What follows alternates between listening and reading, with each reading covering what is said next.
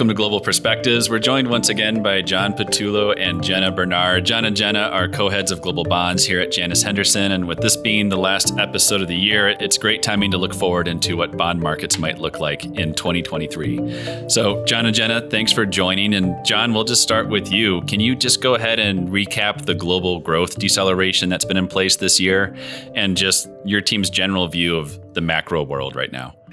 Yeah, well, our view is it's very much boom-bust economics is back, really as a legacy of the COVID response, whereby unusually you had a massive, almost warlike fiscal and monetary response to get us out of lockdown and get going again. And the rather depressing fact, I suppose, in hindsight, was they completely overcooked the chicken.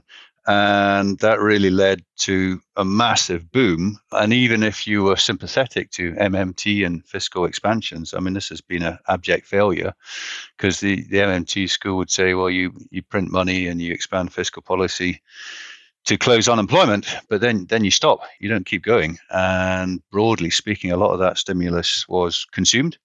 It wasn't invested in, healthcare, technology, infrastructure, buildings, schools, hospitals, all that sort of stuff. It was broadly spent. The goods sector couldn't cope with that. And that was then obviously compounded by the Ukraine war and all the bottleneck problems we've had. And that led to a massive inflationary surge, which then led to a massive and very aggressive response by the Fed, who were late to the party, behind the curve, arguably got a bit muddled on the tightness of the US unemployment market and, as I said, the Ukraine war and various other factors, but then put the brakes on very, very hard and then were screeching down the other side. And just very briefly, if we were looking for a recession, we'd look for the following things. You'd look for a strong dollar, super high energy price, a shrinkage in the rate of change of money supply growth, and an inverted yield curve. And guess what? We've got all four.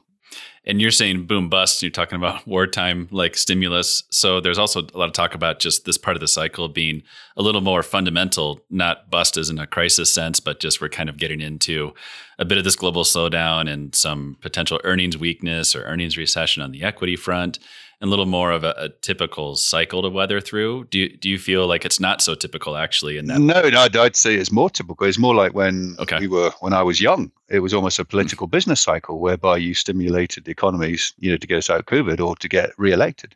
And the sine wave, if you like, is quite short and quite pronounced. And that's actually, Adam, I think easier to comprehend and understand.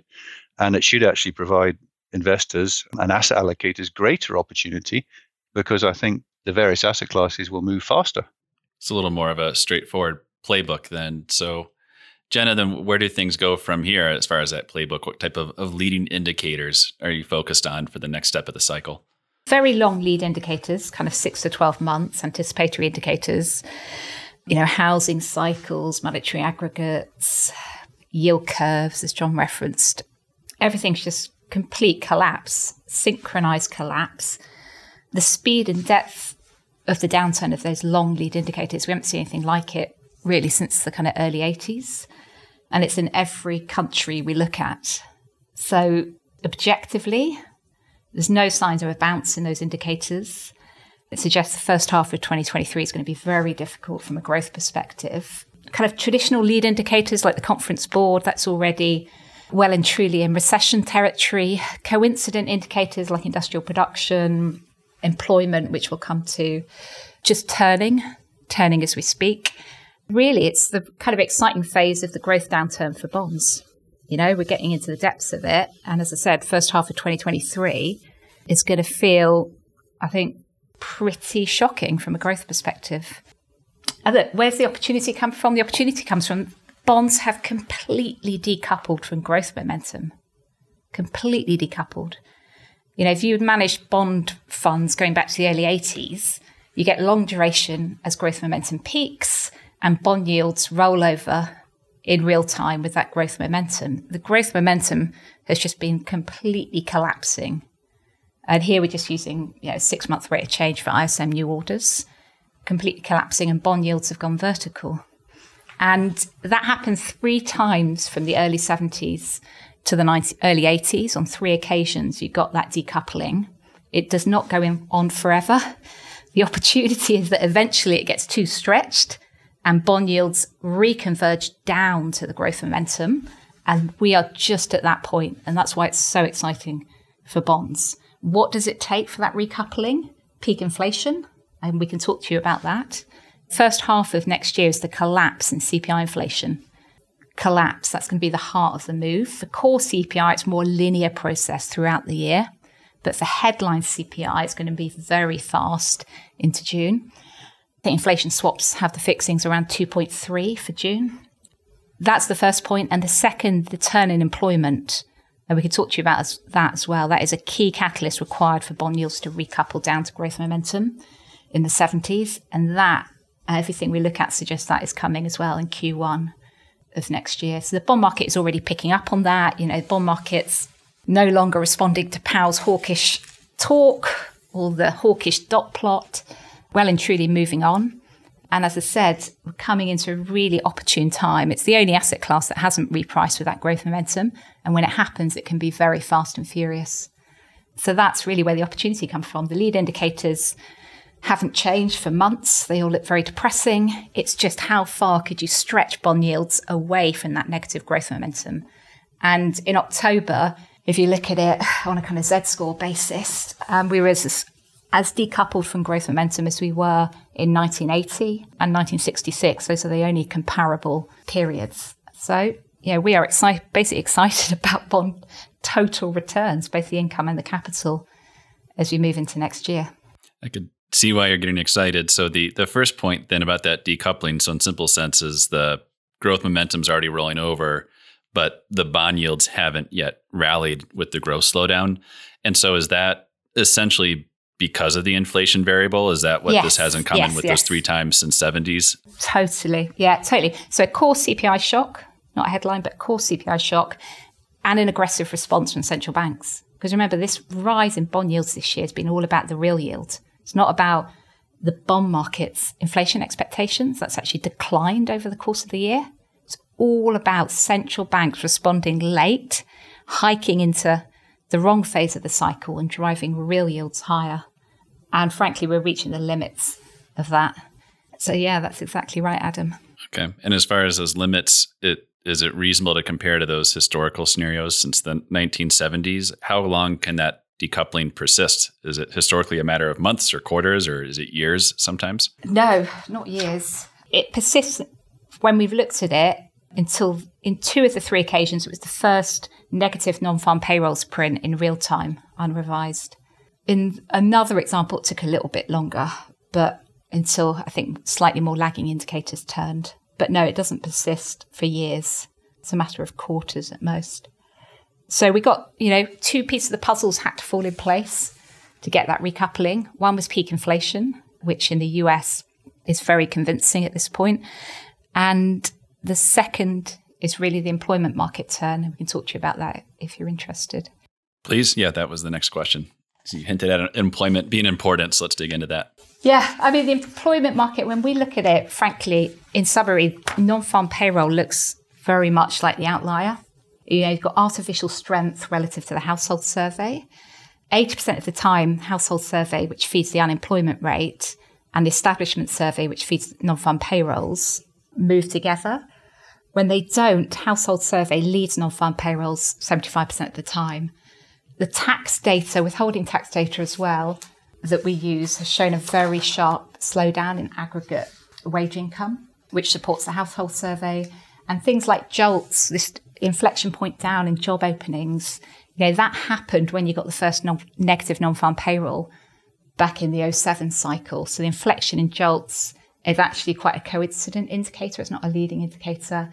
And obviously things like challenger job cuts and so forth. So I think, if you are optimistic, you would say the labour market's in much better balance now. Lead indicators like hours worked, the kind of employment indicators that feed into the Conference Board lead indicator, already signalling recession or collapse back down. So, when we model out business cycles, not using economic models, but looking at business cycles and the lead lags, very much Q1 next year should show a sharp slowing in employment growth in the US, and if anything, a risk for a negative non-farm payrolls In other developed markets that we look at, we're starting to see kind of turns in the unemployment rate, but very gradual. If anything, you'd say it's kind of bottoming and starting to turn. But there you've got very different wage dynamics by country. So places like Europe and Australia, very limited wage growth.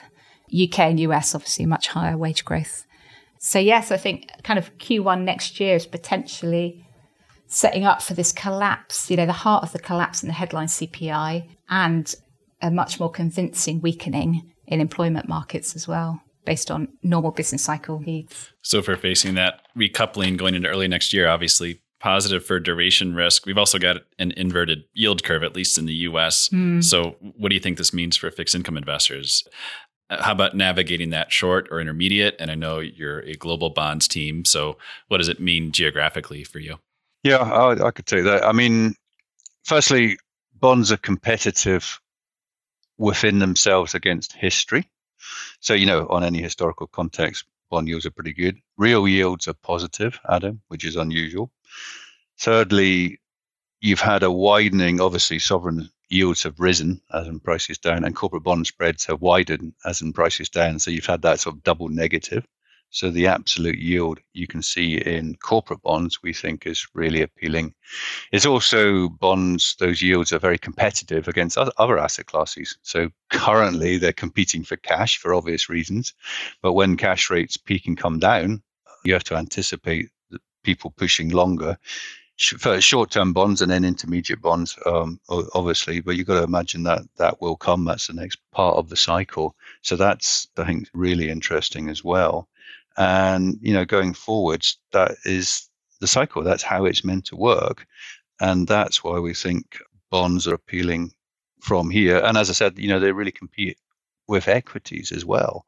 And that's how the cycle rebuilds itself. Then, of course, the curve starts disinverting or steepening up as front ends eventually come down. And then you want to push longer. But one thing we have been conscious of, the credit curve, as in the extra spread you get over the sovereign curve, is actually quite flat. So you don't want to push too long along the curve in credit. And are you looking at investment grade credit, or do you see a role of not investment grade at this point?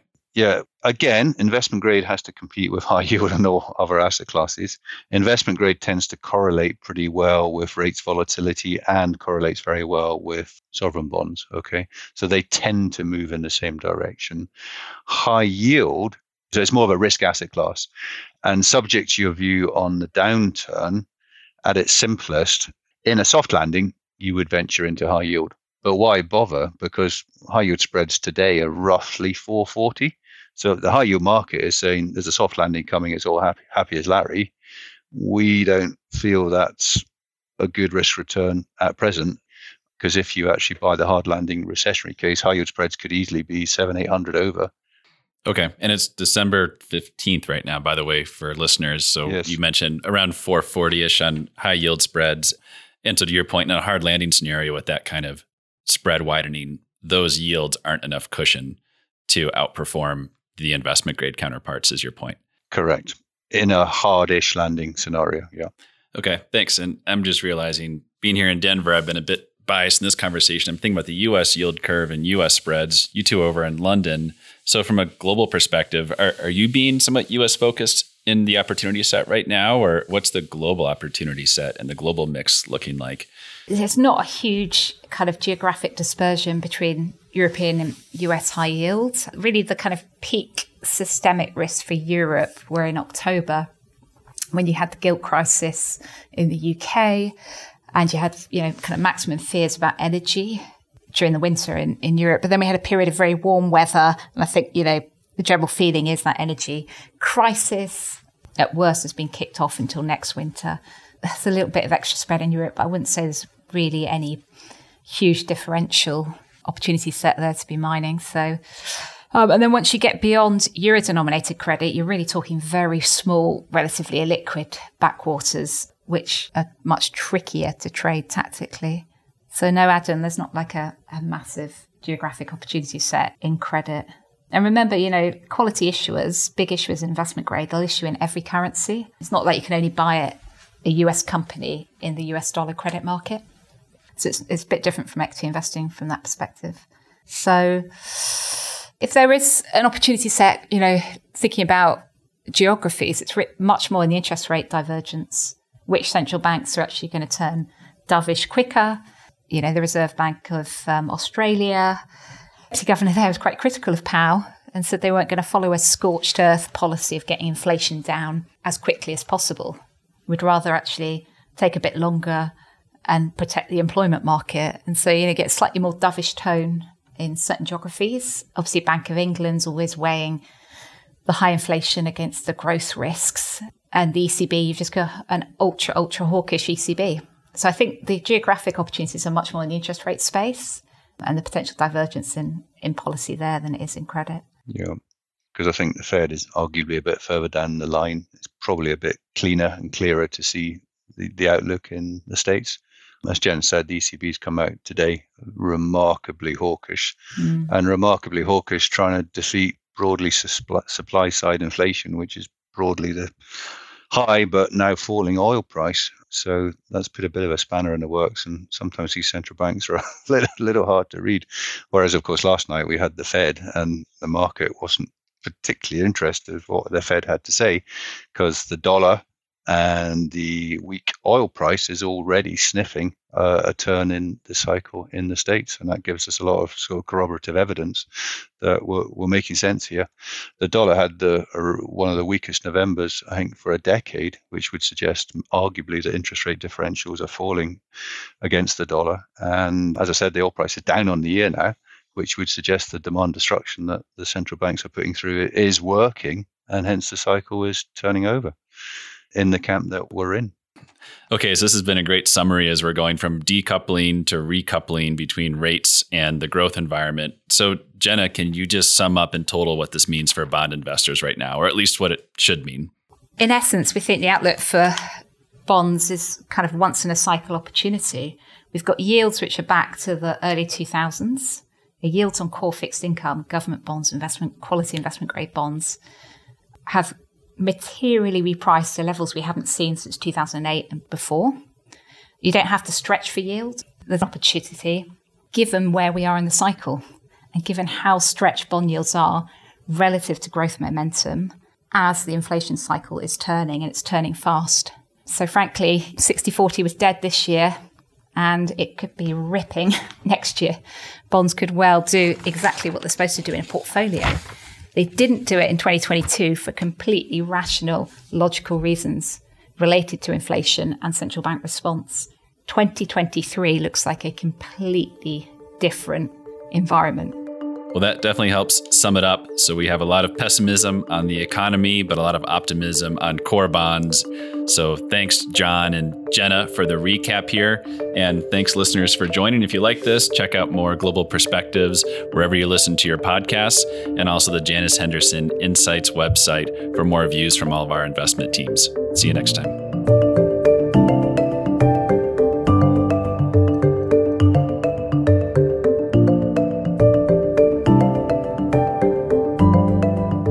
Source of U.S. inflation swap fix, UBS June 2023 fix at 2.43%. December 2022, source of U.S. high yield spread, Bloomberg, ICE of a U.S. high yield index, government option adjusted spread, 437 basis points as at close of the 14th of December 2022.